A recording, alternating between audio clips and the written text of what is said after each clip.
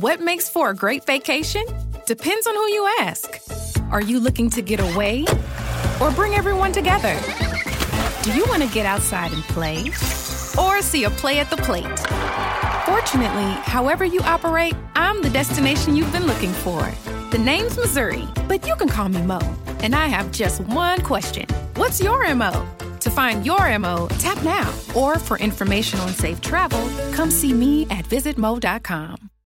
As an Alliant Energy representative, I really enjoy helping businesses save. Today, I visited a business that asked for a free energy audit. After walking through their facility, I let the customers know how much money and energy they could be saving. Plus, I gave them an action plan detailing how to improve their energy efficiency.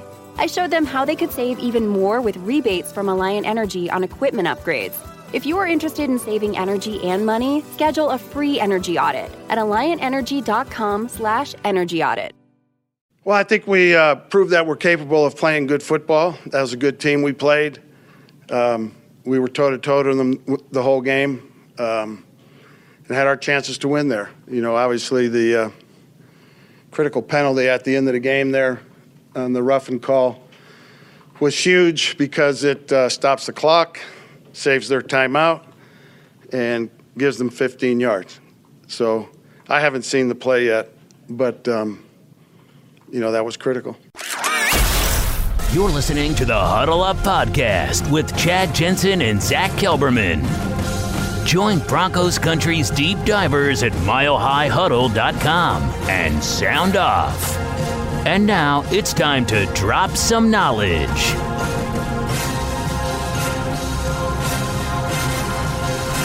Welcome in, everybody, to the Huddle Up Podcast, presented, as always, by Mile High Huddle and powered by Overtime Media. We are coming to you from the Vivid Seats studio, and I'm your host, Chad Jensen.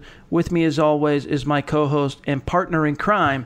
You know him, you love him, as the lead NFL writer for Heavy.com.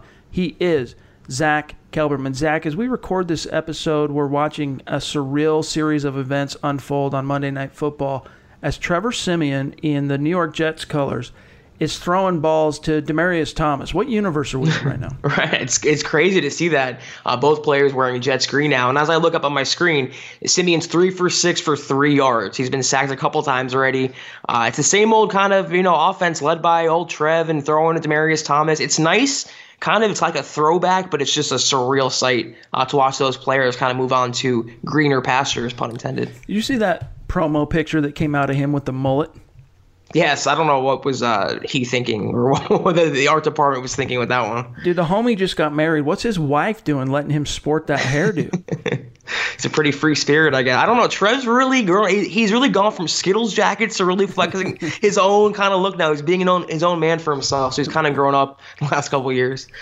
Well, hey, you guys, we got some deets to go through with you guys today. We got some Fangio reactions and some, he took some time on Monday after watching the film and letting the disappointment of week 2 wash over him to kind of re-examine some of the talking points from Sunday, and we're going to dive through that here in just a minute. But first, a couple of quick matters of business.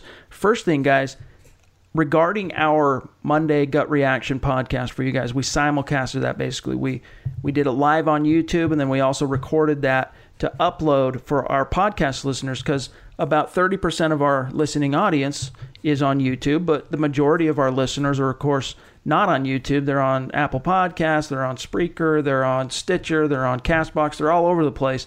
And so we recognize that as we're trying to figure out how to best execute these simulcasts that we're going to talk more about here in just a minute, that we got to make sure the sound quality is right. And we know that the Monday one for our podcast listeners, it wasn't as legit as it should have been. Next time it won't be like that. It'll be as solid as a normal podcast. So thanks for bearing with us on that. Hope you still enjoyed the content. We understand the sound quality wasn't top of the line, but that'll be better. Now, as it regards our YouTube lives, we're going to continue to do those, but instead of doing it, we were talking about doing it every single episode, but it's a lot of work, and we want to make it more interesting, more fun, more special for our listeners. So we're going to set 2 episodes per week. Zach and I talked about it, aside where we simulcast on YouTube as well. We're going to do it on after every game. So the Gut Reaction episodes each and every week, we're going to be engaging with our listeners on YouTube, simulcasting that one. And then also for the mailbag. So Friday, our YouTube listeners, well, actually, it's Thursday nights now that we gotta rewind our heads here. So we record the Friday mailbag Thursday evening. So what that means for our YouTube audience, set your calendars every Thursday at 6 o'clock Mountain, 8 o'clock Eastern. We're going to do the YouTube Live. So look for that later this week. We'll be back on YouTube. And meanwhile, all of our great listeners on Apple Podcasts and all the other podcast platforms, it'll be business as usual for you guys. So another reminder for you guys to follow the show on Twitter at HuddleUpPod. That is the best way for you to keep your finger on the pulse of what's happening with the show in real time. And then also, we got to remind you guys, go get your reviews in at Apple Podcasts so that you can get in on the swag we're giving away. Mile High Huddle and Huddle Up Podcast swag. We're going to be giving it away at the end of the month to a random reviewer who posted a creative review on the Huddle Up Podcast on Apple Podcasts. So go take care of that. It'll enter you into the drawing. We'll pull a name out of a hat. We'll let you know who won. We'll announce the winners at the top of October. So take care of that business. Listen up, you guys. It's a fact. Refinancing your credit card balances can lower your interest rate and save you money. And you don't have to be a financial expert to do it. Right now, you can get a credit card consolidation loan from our friends over at Lightstream with a rate as low as 5.95% APR with AutoPay. That's lower than the average credit card interest rate, over 19% APR. And that means that you could literally save thousands of dollars in interest. Get a loan from $5,000 up to $100,000. And there are absolutely no fees, no application fees, no origination fees, no transaction fees, no prepayment penalties. You can even get your money as soon as the day you apply. Consumer debt is a major plague upon our American society. Millions of families suffer from it. Let Lightstream help relieve that burden. Just for our listeners, apply now to get a special interest rate discount. The only way to get this discount is to go to lightstream.com/huddleup. That's lightstream.com/huddleup. Subject to credit approval. Rate includes 0.50% autopay discount. Terms and conditions apply, and offers are subject to change without notice. Visit lightstream.com/huddleup for more information. This is the Overtime Podcast Network. Not long ago, everyone knew that you're either born a boy or a girl. Not anymore. The Biden administration is pushing radical gender experiments on children, changing their names, clothes, identities, and bodies. Joe Biden and his left-wing allies push boys to take estrogen to appear more feminine. They push girls to take testosterone so they grow facial hair. Biden and progressive leaders promote puberty blockers to keep kids from developing to normal men and women. These drugs can leave you sterile, infertile, impotent. Joe Biden and the new left even promote surgery on teens and young adults, removing breasts and genitals. They want boys in our daughters' bathrooms and sports teams. And now, the Biden administration is planning to issue new rules that would force doctors to prescribe dangerous drugs and worse. Tell Joe Biden and left-wing leaders across America, hands off our kids. Paid for by America First Legal. Mary redeemed a $50,000 cash prize playing Chumba Casino this year. I was only playing for fun, so winning this was a dream come true. Chumba Casino is America's #1 social casino experience. It's serious fun. With over 80 casino-style games to choose from, you too could win life-changing amounts of cash. Be like Mary. Log on to ChumbaCasino.com and give them a whirl. That's ChumbaCasino.com. No purchase necessary. Void where prohibited by law. 18+. Terms and conditions apply. See website for details. The voice in the preceding commercial was not the actual voice of a winner. All right, Zach, let's rehash a few of the talking points from Vic Fangio's time at the podium on Monday. Obviously, he had time to marinate on the way things unfolded for his team, unfortunately, in that final 31 seconds of the game. And the first thing, though, I want to touch on is what he had to say specifically about Garett Bolles. We'll get to the officiating and all that, but as what happened earlier in the game, we talked a lot about it on the Gut Reaction. Bolles was actually flagged 5 times for holding. 4 of them were enforced. It was brutal. It was a brutal showing, and it was embarrassing, and it was not professional level football. The Broncos, as we talked about yesterday, you would think that they'd be ready to pull the plug on that situation. But Zach, let me play you this clip of what Vic Fangio had to say about Garett Bolles and kind of where this thing is heading for the Broncos. Yeah, in the unusual part of those when you hear one guy got called for 4 holdings, your immediate thought is it's passing. 3 of the 4 were on running plays.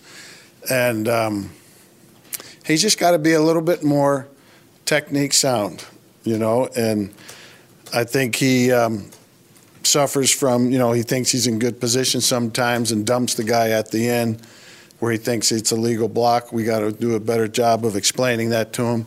He's got to do a better job of listening to the explaining, but I think he can.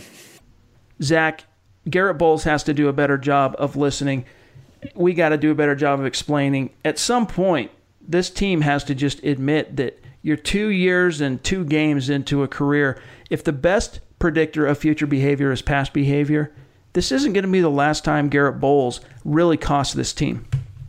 No, but it should be the last coach that's forced to be trotted up there and have to defend Elway's first-round draft pick. And that's the only reason I can still think of that he still has a starting job. The fact that they haven't acquired someone better to push him, they've been standing by him, even though he's literally single-handedly still ruining chances of winning for the Broncos. Fangio's getting up there just like Vance Joseph did last year and coming up with all these excuses and coach speak and buzzwords to talk about Garrett Bowles. I don't want to hear anything else. He can either play or not play. He can either do his job quietly or draw attention to him with more penalties. If it's the latter, he needs to not be on the field. And the longer he's on the field with those things still happening, then the finger gets pointed to Vic Fangio. So he's riding a fine line right now between defending his boss's pick and his boss's pet project and also doing what's best for his football team. I don't envy Fangio, but I don't excuse him for this either. At a certain point, if you're Vic Fangio and you've been emphasizing discipline and you've been emphasizing fundamentals and technique and the devil's in the details and death by inches, eventually your message is not going to resonate. It's going to fall on deaf ears, and players aren't going, they're going to stop buying in to what you're saying if they're not seeing it come out in the wash. If Fangio is basically being held hostage on this decision due to decisions up the chain of command, a la John Elway, it's going to cost the team, not just in the holding fouls that are going to take place with Garrett Bowles and the lapses in discipline that are going to compromise and jeopardize drives, but in terms of the way Vic Fangio is viewed within that locker room. Now, you're 2 games into the season, you're 0-2. Vic Fangio is now the first head coach in Denver Broncos history to begin his head coaching career in Denver 0-2. That's the first time it's ever happened. It's the first time this team's been 0-2 since 1999. Already, you've got enough moving parts there, Zach, to create some doubt in the minds of the locker room. Now, hopefully, it's not anything that they hang their hat on or allow to dwell on, and they realize that this season is still very young. There's a lot of different moving parts that have kind of contributed to the reasons why this team is struggling or why they're 0-2, and they focus on the future, not dwell on things that aren't going right. But when you're seeing a player who is not being held accountable for his play, eventually that whole death by inches ethos, it's going to go out the window. Right. I mean, you can only spout off these T-shirt phrases and paint the locker room walls with these clever phrases, but it's only going to take you so far. When the losses start piling up, no player, and Derek Wolfe talked about this last year, when everyone comes in the locker room in week 15, week 16, everyone's tired, everyone's hurting, we're losing. How much is the culture in the locker room going to stand to that? And that's what I want to see from Fangio, though I didn't expect it to happen and face this much adversity so soon. But it's how he responds to this. Can he keep the team, keep their collective heads up, keep them toward the maybe the playoff track if that's their ultimate goal for this year? But how he responds with Garrett Bowles will send a message to the team. Either we're going to stick with you no matter how bad you are, and that is a death by inches, or we will replace you, and no one person is above the team. We will do whatever it takes to win. If he wants to be the latter, if he wants to be this old school coach, it starts with Bowles. I understand it's your left tackle. I understand you have a lot invested in him. I understand that it could have been an outlier in their opinion that one game, even though it's not. But you got to do something because he's harming the team right now, and he's literally costing them victories. And he's standing up there and saying that he disagrees with the calls. Right. Come on, dude. And shaking his head and signs of relief when his teammates get flagged. I mean, there's no excuse for it. Honestly, Fangio is actually in a pretty prime position right now to flex a little bit on John Elway. And here's what I mean. If Elway's message going down the chain of command is, look, we understand it's bad, but we're not ready to give up on Bowles. Do not bench him. Let's find a way to make this work. Munchak's got to work harder. Chris Cooper's got to work harder. Let's figure this out. If that's what the message is to Vic Fangio, Fangio can see, which way the wind's blowing. He recognizes this as a you-know-what show, okay? But he's in a good position where he can actually say, look, I'm making an executive decision as the head coach of this team. You can pick what players. It's just like the movie Moneyball. You can pick what players are going to be on this roster, but I'm going to decide who plays every Sunday. He can flex that decision now, not have to worry about getting fired. Zach, he's 2 games into his head coaching career on the heels of a previous head coaching hire that was failed and had to be fired after 2 years. John Elway's not in any position to try and drop the hammer. He can't. He's got to let the chips fall at this point and see how things play out. Vic Fangio's got at least a 2-year window in Denver, probably longer. In fact, his life expectancy as his job in Denver is probably got a longer tenure or a longer window than John Elway currently. I mean, if the Broncos go on to have a 6-10 season this year, okay, John Elway is going to be the one under the gun, not Vic Fangio. He's a 61-year-old rookie head coach who inherited a roster coming off 6-10. You know there were going to be some struggles. You can't expect it to be, just all of a sudden we're going from 6-10 to the playoffs. But Elway, on the other hand, he's the guy that's going to feel that pain. So, Zach, maybe Fangio needs to recognize his position a little bit here, flex and go, you know what? I recognize we're between a rock and a hard place with Juwan James being on the sideline right now, but I'm going to make an executive decision. I got to send a message to the locker room. I'm benching Garrett Bowles, and I'm either putting Jake Rodgers at left tackle or I'm moving Eli Wilkinson over to left tackle, putting Rodgers at right tackle, or last resort is I'm kicking Dalton Reisner out to left tackle, and I'm bringing in Schlotman or whoever to play left guard, okay? Now, we know that's a topic of discussion. In fact, on Monday, Vic Fangio was asked directly whether or not Dalton Reisner would be considered for the tackle position, and here's what he said. Yeah, we're not, that could be a possible move, but, it's one of the reasons we brought Rodgers up to not have to do that move. So, Zach, what that tells me is it's been a discussion, moving Dalton Reisner out to tackle. So I think Vic Fangio, he's got to do something, dude. If he keeps it status quo, it's just going to haunt this team. Well, to your point about Elway, it's definitely a valid one, and I feel like Elway needs Fangio way more than Fangio needs Elway. And you're right, Fangio has a ton more rope. They're both in kind of honeymoon seasons this year, but especially Fangio, like you said, rookie head coach, first-time guy, still getting his bearings down. And Elway's been a general manager for a while now, a couple losing seasons, he faced a lot of criticism. He's under the gun a lot more than Fangio. That being said, based on the amount of mutual respect they share that they exude publicly, I wouldn't see Fangio, a rookie guy, still finding his way, flexing on his boss or kind of calling him out. He's not going to step on his toes or go above his head. I would look for, honestly, Fangio to roll with Bowles this week and see what happens and wouldn't upset the apple cart. I don't agree with that move. I think he should be benched, but the way he defended him, the fact that he didn't even – I saw no sideline interaction during the game. It didn't even look like he was seriously considering it. It seems like that's the guy, 72, and until there's a better player on the roster, a better player than Jake Rodgers, it's just going to be the Garrett Bowles show. I don't agree with that. I don't think it's right. And if I were Fangio, I would assert myself a little bit. Everyone already respects him. Everyone knows in that locker room who dealt with Vance Joseph, he is an upgrade. And even Elway's given him enough rope and enough leniency to do what he wants and what's right to corral this team. Now, use that some executive power, use that a little bit, and get Garrett Bowles out of the lineup, even just for a quarter, even just for a series. It's not so much taking him out, even though that would help. It's sending a message that mediocrity and incompetency will not fly in this team. It's Super Bowl or bust, not 8-8 or bust. Amen, brother. Couldn't have said it better myself. And by the way, I'm pretty sure Trevor Siemian just broke his ankle on a roughing the passer called by Myles Garrett. Unfortunate for Trevor. He's coming out of this game right now. He's getting jacked up tonight constantly. Yeah. No protection, so it's kind of a PTSD for him. Indeed. All right, so we still got a lot we want to get to today. A couple other things from Fangio. We've got a VIP subscriber question that we're going to get to here in just a second. First, though, one break. We'll be right back. This is the Overtime Podcast Network. Not long ago, everyone knew that you're either born a boy or a girl. Not anymore. The Biden administration is pushing radical gender experiments on children, changing their names, clothes, identities, and bodies. Joe Biden and his left-wing allies pushed boys to take estrogen to appear more feminine. They push girls to take testosterone so they grow facial hair. Biden and progressive leaders promote puberty blockers to keep kids from developing to normal men and women. These drugs can leave you sterile, infertile, impotent. Joe Biden and the New Left even promote surgery on teens and young adults, removing breasts and genitals. They want boys in our daughters' bathrooms and sports teams. And now, the Biden administration is planning to issue new rules that would force doctors to prescribe dangerous drugs and worse. Tell Joe Biden and left-wing leaders across America, hands off our kids. Paid for by America First Legal. All right, Zach, I want to play for our listeners the clip of Vic Fangio talking about the roughing the passer penalty on Bradley Chubb on Chicago's final possession.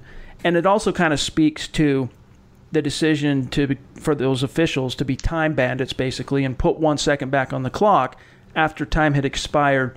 Here's what Fangio said, though, in regards to the officiating in Week 2. In regards to officiating, I'm just going to quote Sean Payton, who's a much more senior head coach than I am. We can't control poor officiating or awful calls, and we just go about it that way. And we still have to find a way to win the game, regardless of what's happening. All right, Zach, so he's trying to take the Sean Payton tack, quote, we can't control poor officiating or awful calls, close quote. Passive-aggressive, but the way he closed that, we still have to find a way to win the game regardless of what's happening. Here's one thing I want to remind fans. The fans are completely justified to be upset at the officials. I mean, that flag on Bradley Chubb was by a rookie ref by the name of Adrian Hill, who made a terrible, terrible decision. I mean, in clutch moments, you have to be very circumspect as a referee on when you throw those flags and the way you adjudicate the rules of this game. In the clutch, it has to be black and white. It's either an egregious foul that affected the game or it's not. You keep that laundry on your hip. But Hill, being a rookie, he let it fly. It affected the game, gave the Bears new life. But you also, as much as fans are justified in feeling that they were robbed by the refs, you also have to keep in mind that on that 4th and 15 play, in which Mitch Trubisky completed the ball to Allen Robinson for 25 yards, and then were fortunate enough that the refs reversed the time and gave them 1 more second where they could kick the field goal. On that play, Zach, if you go back and watch the tape, Vic Fangio chose to rush 4 guys, okay? Everyone else was dropped back into coverage. Meanwhile, it's 4th and 15. The Bears think, oh man, Fangio's going to bring the pressure right here. The last thing the Broncos want is a long developing play. They need to pick up 15 yards. Time's running out. So they're going to blitz. They're going to blitz, pressure the quarterback, and force him to get rid of the ball early. Fangio doesn't like to blitz, though, so he doesn't. He rushes 4. The Bears, they're anticipating a blitz, so they keep in a whopping 6 players to block. Might have even been 7 off the top of my head. 3 guys are in routes downfield. Only 3 against Denver's 7 linebackers, DBs in coverage, Zach, and they still allowed that. Vic Fangio was asked directly, was there a breakdown in coverage on that 25-yard completion? His simple answer was yes. So that's what he means by we still have to find a way to win the game regardless of what's happening with the officiating. And it's absolutely correct, and I actually applaud him for saying that, because the Broncos, as messed up as those calls were and as ticky-tack as they were, and it was, I disagree with them, obviously. That was the worst roughing the passer call I have ever seen in my entire life. That being said, though, the Broncos cannot rely on the refs to bail them out. They cannot put themselves in the position where they're relying on a call to go one way or the other. That's a team they should have beaten yesterday. They played good enough football to beat that team. Regardless of the refs, regardless of anything else, they should allow a quarterback like Trubisky with that stat line like we talked about yesterday to waltz in there and walk out with the victory. I agree with Fangio. They have to play better and take the refs out of the equation. Does it seem like they never get their calls going their way? Yes. Does it seem like, that was a rob of a loss, a heartbreaker of a loss that stemmed from the refs? Yes. But you can't put yourself in that position. Play better football. Don't commit 10 penalties for 81 yards. Don't let your left tackle get 4, 5 holding penalties in a game. Don't throw interception in the end zone, and you win football games. Don't point the fingers at the refs. Point them in the mirror. Then that's growth and that's improvement. Here's the good news, and then we'll turn the page here and get to this question, is if you want to try and find the silver linings here, and at this point, this is my advice to everybody, try and find the silver linings because this season is still young. It doesn't look good right now, but there have been some positive signs that this team has what it takes to get onto a winning track. I I want to point your attention to the fact that this Broncos passing defense, I mean, for the most part, they're staying, they're pretty stout, okay? Holding Mitchell Trubisky, who I get is not an upper echelon quarterback at this stage in his career, to 120 passing yards. That's solid. Now, they still need to tweak and figure out why they're giving up so much completions in the middle of the field. It's allowing defenses to get the ball out quick, offenses to get the ball out quick and negating the pass rush. They got to figure that out. I think that's a scheme thing. Fangio's got to get that figured out. But overall, week 2, the passing defense really came together. The other aspect, Zach, we saw that this offense, when it really wants to, when the chips are down in the clutch, it can move the ball. It can make those decisive plays. They were 100% on fourth downs. They might have only been 1 for 3 in the red zone, but when it mattered the most, they not only converted the touchdown, but they also got the 2-point conversion. The running game showed a much more consistent production in week 2 as opposed to week 1. Still, they need to get that going earlier, but you had Phillip Lindsay and Royce Freeman for the most part. If you take away some of those holding calls on the part of Garrett Bowles, the Broncos are well over 100 yards rushing, and they're controlling that against a very stout defense, arguably the best front seven.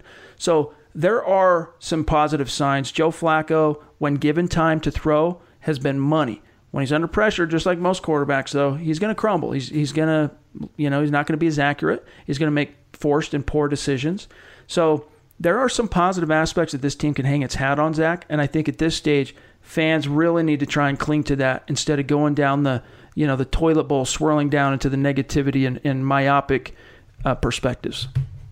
I agree with that. There are positive takeaways. This team is not the Dolphins. They're not that bad, but there's a fine line between being optimistic and deluding yourself into thinking there's not problems with this Broncos team. I mean, even from a coaching standpoint, there's still major issues they're working through. And can the offense score? Yes. But does it take until the fourth quarter? Does it take until they're down and the game's almost over? That's what I want to see change. Come out with that same mindset in the first and second quarter and not wait until the second half to play catch-up football. They just have to put themselves in better positions to win, and they will. Like I said, that game was winnable yesterday. That would have been a massive upset, and no one would be talking about that first game. Everyone will be talking about now how they upset Chicago and they're right back in the season. You can still believe that. The season's very young, and they have the breadcrumbs there, and they have the glimpses there to be a good team. I don't know how good. I don't know if playoff good, but definitely, at least average 500 ball. They just have to put it all together. I want to see it happen from the opening whistle and not, for seconds left in the fourth quarter. All right, let's get to this question from a former VIP subscriber at milehighhuddle.com by the name of Brian Keenell. Brian, if I pronounced your last name incorrectly, I apologize. But he had a question. He's trying to get it in. He didn't realize there's a place to put it in YouTube. He didn't put it on Twitter. So he messaged it to me on Facebook, and I think it's an apt one. Here's what he says. And, of course, the mailbag, mainly we're going to do that for you guys on Friday. But, as always, we are your football priests, and it might be daily that we offer you the absolution and answers to your burning Broncos questions. Brian, here's what he says, Zach. Do you guys think these first 2 games are just the Broncos getting their feet under them and trying to get all the new pieces figured out? And if we go into Green Bay and sneak out a win, could you guys see that turning the ship around and putting us on the right path? I know it's early, but the first 2 games have been hard to watch. Is it just everyone still learning the schemes? So you got kind of a 3-leveled question there, Zach. What's your answer for Brian? Well, the first question about the 2 games being just getting the feet under them. No, that's what preseason is for. And they had 5 preseason games to shake most of this rust off. And I was willing to give them all 5 of those games, but we talked about it. Maybe they didn't divvy up the reps correctly. Maybe they didn't play their starters long enough. But that's what that's for. When you get to the regular season, you can't waste games or opportunities. You have to play top-notch football for 60 minutes. That's the answer to the first question.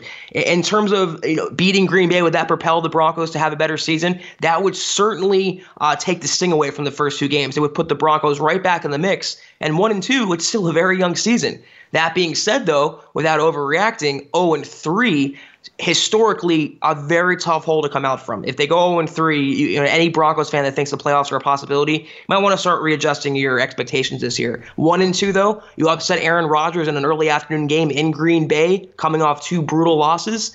The season's very new for me. So, yeah, it's. I don't want to use must-win in week 3, but it's pretty close to it. Oh, no, they're in must-win territory now.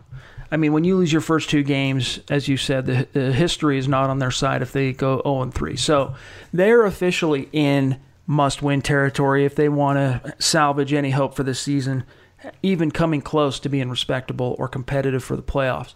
Now, I know that might sound crazy at this point, even using the P word with this team starting 0-2, but here's what I have to say is on one hand, I agree with you, Zach, that it's frustrating that with 5 preseason games, they are still working out so many kinks, so obviously, right? They're still going through a trial and error learning curve. But at the same time, I have to disagree with you in that we have to recognize that with a new head coach, a new offensive and defensive scheme, a veteran quarterback transplant, so many new faces from the draft, from free agency, so many new moving parts. There's going to be a lag time. There's going to be the buffer window. Okay, you're not just going to go from page to page on the internet here smoothly.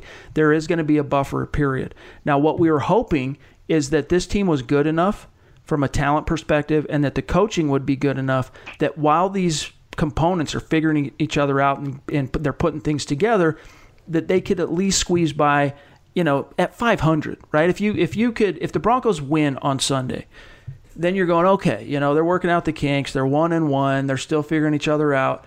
But because they managed to lose both games, it leaves you with more doubts. But I think we have to be realistic in understanding that you can't expect this team to take the field week 1, week 2, and look like some kind of a finished product. They very much, just like Vic Fangio said with regard to Garrett Bowles being a work in progress, throw that out the window. His work is done. We already know what he's going to be. But this team, I still very much feel like, Zach, are a work in progress. So if you get back to the crux of what Brian was asking with regard to Green Bay, yes, if you can get into Green Bay and scrap and claw and gut out a win on the road and get to 1-2 and just start swinging a little momentum your way, that's going to instill a phenomenal amount of belief in the players and the coaches, give them a streak of confidence, and you just never know what that can do for a team. But until they get that first win, we won't know. We won't know what it can do.